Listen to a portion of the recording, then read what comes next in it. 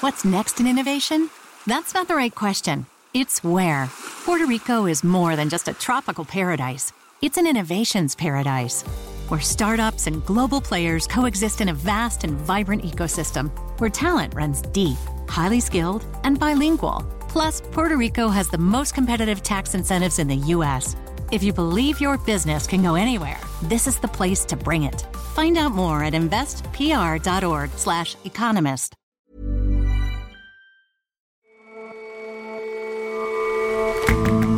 Hello and welcome to The Intelligence on Economist Radio. I'm your host, Jason Palmer.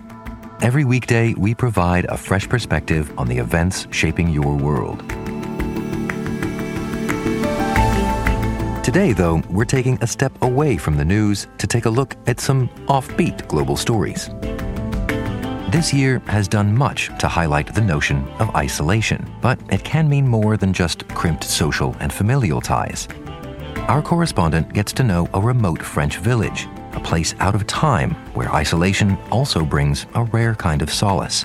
And even if you haven't been to the Sistine Chapel, you've never seen it like this.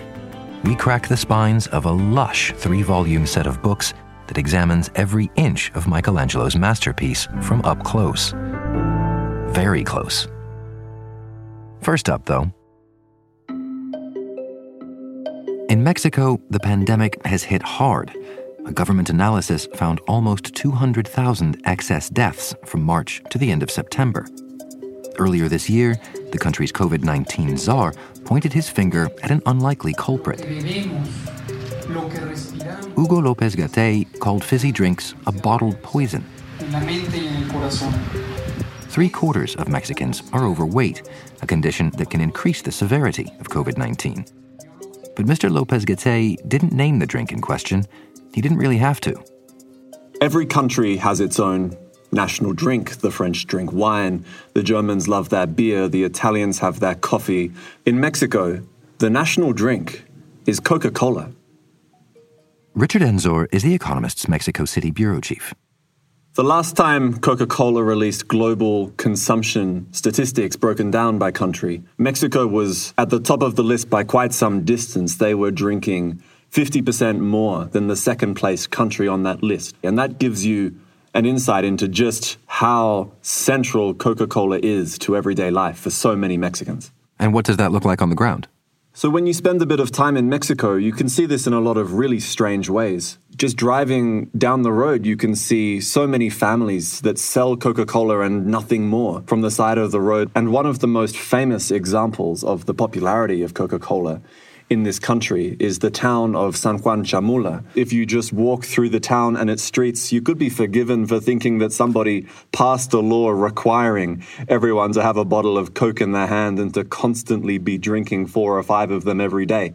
If you walk into the church, you will see an incredible example of syncretism that draws tourists from all around the world, where the Coca-Cola bottle has been incorporated into indigenous religious rituals, where they pour the Coca-Cola across a row of candles to try and vanquish the bad spirits. It's really something incredible. But also just walking into any shop, walking past construction sites, you will see that in many ways the consumption of Coca-Cola fuels the work done in this country.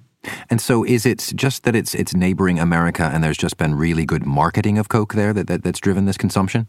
So the first Coke bottles in this country popped in the 1920s. But unlike other places in Panama, Cuba, Canada, where it was designed to sell to Americans in the diaspora, Mexican businessmen in the north on the border, they saw Coca-Cola in the American magazines, and they actually requested and demanded and threatened Coca-Cola in order for them to bring it to the country. It was very much done at the request of the Mexican business class here. And the way that manifested is you've got these two very powerful bottlers, and they've sort of split the country. Coca-Cola gives them the syrup and they handle the rest. It's a supply chain that directly employs 100,000 people and employs about 1 million more indirect. And so Coca-Cola, they claim to represent 1.4% of GDP right here for Mexico. And this supply chain has really left a legacy in the country. The first president of Mexico's democratic era, which began in 2000, was Vicente Fox. And Mr. Fox was, in the 1960s and 70s, a president of Coca-Cola Mexico. He cut his teeth driving trucks around Mexico, delivering Coca-Cola to ordinary Mexicans. And he said that that kind of political training, getting to know Mexicans on Coca-Cola's supply route, it was like being a presidential candidate in Iowa and New Hampshire, going from village to village. And so basically the love for this stuff has only grown over all of those years? The story in Mexico is pretty similar to the story in a lot of places. For decades, Mexicans were told that sugar and caffeine and these chemicals in Coca-Cola were a source of strength. They were fuel. They would give you the energy to get through the day. And it wasn't until the 1960s and 70s where more awareness became quite widespread about the damage that sugar in large amounts can do. And it was only when Coca-Cola started to be viewed as dangerous or hazardous to the health that it started to be viewed as foreign rather than Mexican. And that showed up in the popular culture around this time with Coca-Cola as a symbol of cultural imperialism. These days, you can still find opponents of Coca-Colanization, as they like to call it, but you also see a strong lobby against Coca-Cola on health grounds. And that manifests in all sorts of calls to regulate Coca-Cola, to make people drink less of it, and ultimately to knock it off its throne as Mexico's national drink. In 2013, the Mexican Congress approved a tax on all fizzy drinks, of course, including Coca-Cola, and that seems to have slowed the growth in consumption of these drinks across Mexico. But that's already some years ago now. Why is Coke back in the news now? Well, for two reasons, Jason. The first is that for the first time in a long time, we have a left-leaning government that is a little bit more active on these issues of regulations to improve health and the like.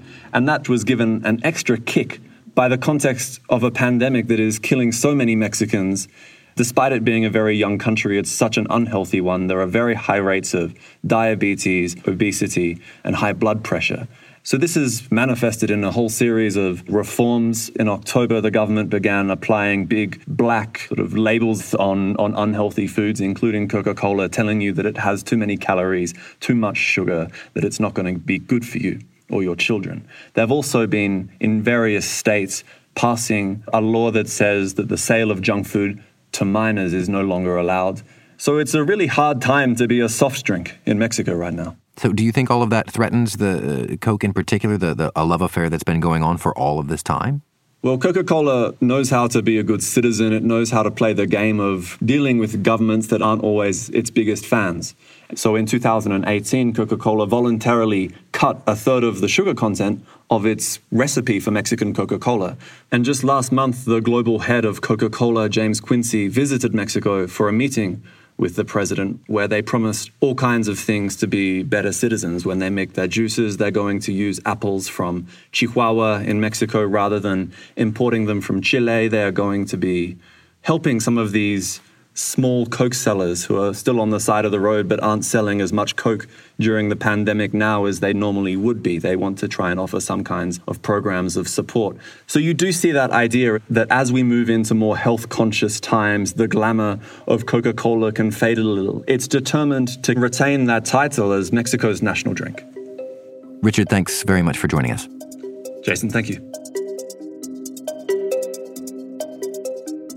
For plenty more analysis like this from our international network of correspondents, pick up a subscription to The Economist. Get a great introductory offer and possible last-minute Christmas gift at economist.com/intelligence offer.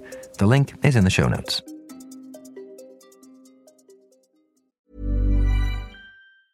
With the highest number of young STEM graduates per capita in the EU, Ireland has the people and skills your company needs to succeed here.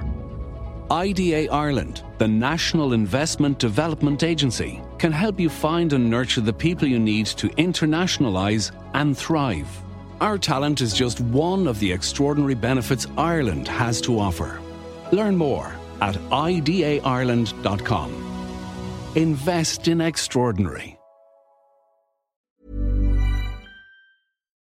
Here's the truth about AI. AI is only as powerful as the platform it's built into. ServiceNow puts AI to work for people across your business, removing friction and frustration for your employees, supercharging productivity for your developers, providing intelligent tools for your service agents to make customers happier, all built into a single platform you can use right now. That's why the world works with ServiceNow. Visit servicenow.com/AI for people. This year, lockdowns taught the world about isolation. But before the pandemic, not everyone had been accustomed to the busy life.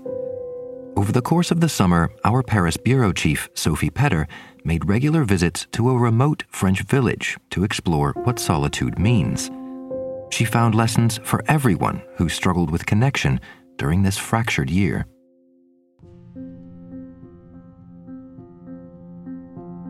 Benivay-Olon is a commune in southeastern France. It lies in the folds of mountains between the foothills of the Alps and the Mediterranean hinterland. When you arrive in the village, you come up a road that leads to nowhere else.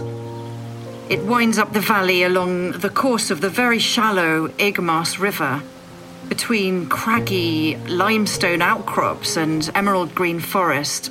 And you arrive in this village of just 66 people. When I was there in the summer, the cicadas are insistent, even in the morning, and the warm air is infused with the scent of wild rosemary. Benivay boasts no cafe, no shop, no post office, not even a boulangerie.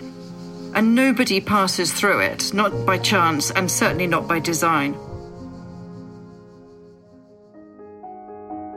I think when you arrive from the city, you think of places like Benivay as either places of community and tradition and tranquility, or places that are really isolated from the modern world, cut off and in some sense of decline. But what I found after visiting Benivay, and I went there 6 times over the course of 3 months this summer, is that neither of those two views really tells the full story.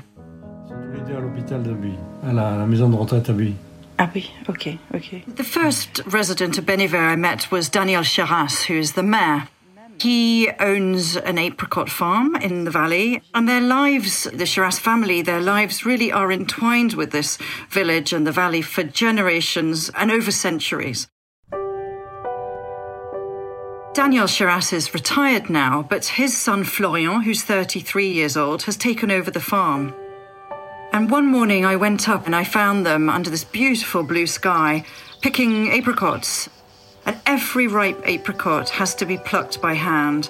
Florian showed me how to do this. You just twist the apricot very gently, and he told me to listen to the rustle of the sound it made. And at that point, when it just made the right noise, he plucked it, he knew it was ripe, and he put it into the bucket.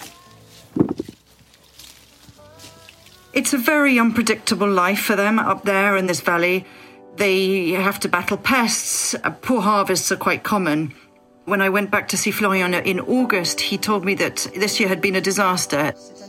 Ah oui, on a perdu 85% de notre récolte. 85% perdu. Oui, à cause du jet. He had lost 85% of the apricot harvest because of a frost earlier this year. But he still told me that he just can't imagine any other life. But it's certainly not an existence for everybody, I'd say. Benivay, like a lot of rural France over the past century, has lost its population. The young pack up and leave and go to the city. And if you look at the census records back in 1911, the population of Benivay was twice what it is today.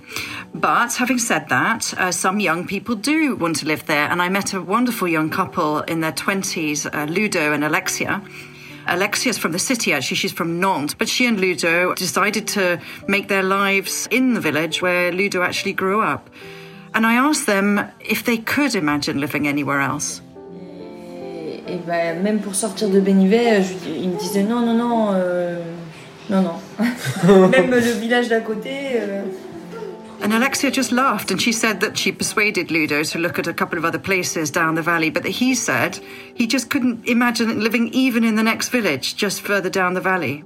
Il était ce logement-là, mais je ne le voulais pas. Oui. Parce que je ne vois pas le Mont Ventoux de là. And Ludo explained that it's about the landscape. On voit le Mont Ventoux, et moi, c'est ça qui m'intéresse. He needs to be able to wake up in the morning and see the same mountains. I think many people might find this a very lonely place to live, and I asked Danielle's wife, Simone, who's Florian's mother, whether the word solitude speaks to her. Un peu plus, oui. Dans quel sens? Dans le sens où... And she said it did a bit, in the sense that during the fruit harvest, they're all up there on their own land and they're apart from each other. They're picking the fruit and therefore they are doing solitary work. And then a neighbour of hers, Edith, stopped by and she said she wouldn't use the word solitude. She said she felt it was really more about zenitude. She said that actually there's no one in the village they don't talk to. You know, neighbours drop in on each other all the time. The town hall has a committee just dedicated to holding fêtes or village parties. And Florian was very much of the same opinion. He said that he thinks there's less solitude in the country because when he's in the city, people just pass by each other and they don't talk. Whereas in the village, they always say hello to each other. And Simone told me people talk about where they live as being un pays perdu, meaning a sort of forgotten land. Vous habitez un pays perdu?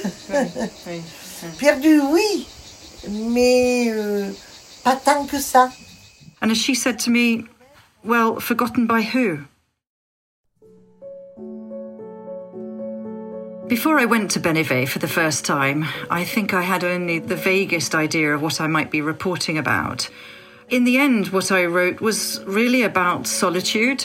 And I think the reason for that is we had all lived through lockdown this year, and it seemed interesting to look at the remote lifestyle of people who live in places like that through the lens of the pandemic. In the city, a lot of us found lockdown quite a traumatic experience. But the interesting thing about a place like Benivais is that a lot of the people I spoke to said that really, in terms of daily life, things didn't change very much. And I suppose the pandemic makes you realise that places like Benivais are not quite as lonely or isolated as you imagine until you get there. They clearly are places that bear the scars of ache and of disappointment and loss over the centuries. But they're also places of belonging. They're places of incredible serenity and places of really tough but resilient survival.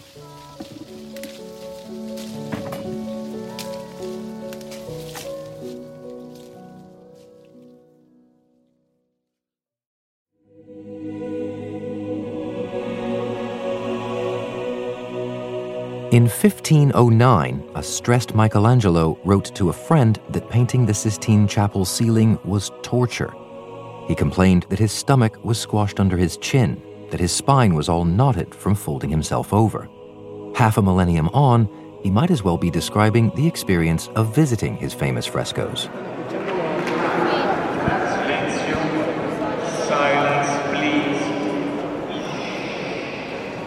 Tourists, before the pandemic anyway, were crammed in and shuffled through, spending less than half an hour gawking at this pinnacle of Renaissance art.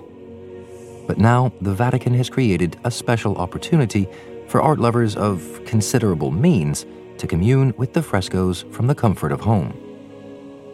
So the Vatican, together with a publisher in Italy and a publisher in New York, is bringing the Sistine Chapel into people's living rooms by publishing a 3-volume set that documents every painted inch of the ceiling and the frescoes on the walls.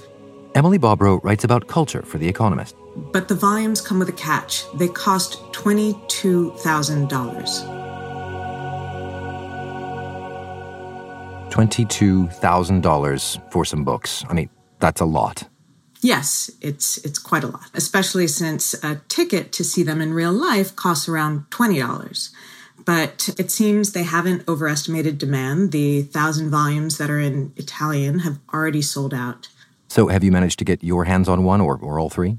Because I'm an industrious reporter and I think it's very important to do the research, I managed to get a hold of the set. They were shepherded to our house deep in Brooklyn. The publisher in New York saw my peanut butter encrusted toddler and I think winced a little. Each volume weighs 11 kilograms or around 25 pounds. Together in their protective case, it was the weight of a small human. And I will say, as I was paging through these books, I'd never been so aware of the oil and the possible schmutz on my hands.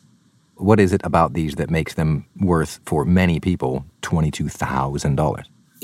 buyers will decide whether or not they are indeed worth the $22,000, but they are exquisite. For over 2 months, photographers were perched on 33-foot tall scaffoldings, documenting every single square inch of this room with these incredible high-resolution photos. You see every daub of paint, every hairline, crack, and plaster. It's really quite amazing. The Vatican has only allowed 1,999 copies to be made in all languages. And no one seems to know why they've capped the number allowed at 1,999. It seems true to form that the Vatican would be both mysterious and rigid about this. I recall an experience wandering around the Sistine Chapel myself, kind of crammed in with a bunch of other gawping tourists, and it is a striking experience. I'm just wondering how much you think a book can replicate that. So nothing can really replicate the experience of seeing these frescoes in person. They are meant to reproduce the distance of Michelangelo when he was painting them, which is remarkable, but you don't really get a sense of how all of these images fit together. The publisher in New York, Nicholas Callaway, anticipates that, depending on demand, there may be other editions, interactive, smaller print-based, at more affordable prices. So are you going to have to give these things back? And if so, are you going to be asking for a set for Christmas? Oh, yeah. This was absolutely a loan. And these books don't make clear stocking stuffers for most people, or in our case, a Hanukkah gift. But, I think for that special person in your life, if you think they're worth the $22,000 books, go right ahead. It's quite a gift. Emily, thanks very much for your time. Thanks so much, Jason. It was great.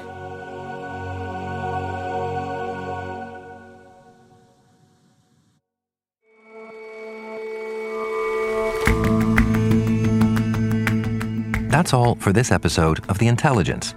If you like us, give us a rating on Apple Podcasts, and see you back here tomorrow.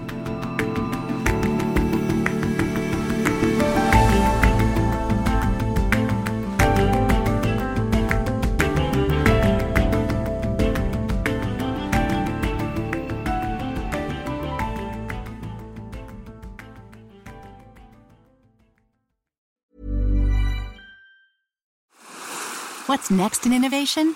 That's not the right question. It's where. Puerto Rico is more than just a tropical paradise. It's an innovations paradise, where startups and global players coexist in a vast and vibrant ecosystem, where talent runs deep, highly skilled, and bilingual. Plus, Puerto Rico has the most competitive tax incentives in the U.S. If you believe your business can go anywhere, this is the place to bring it. Find out more at investpr.org/economist.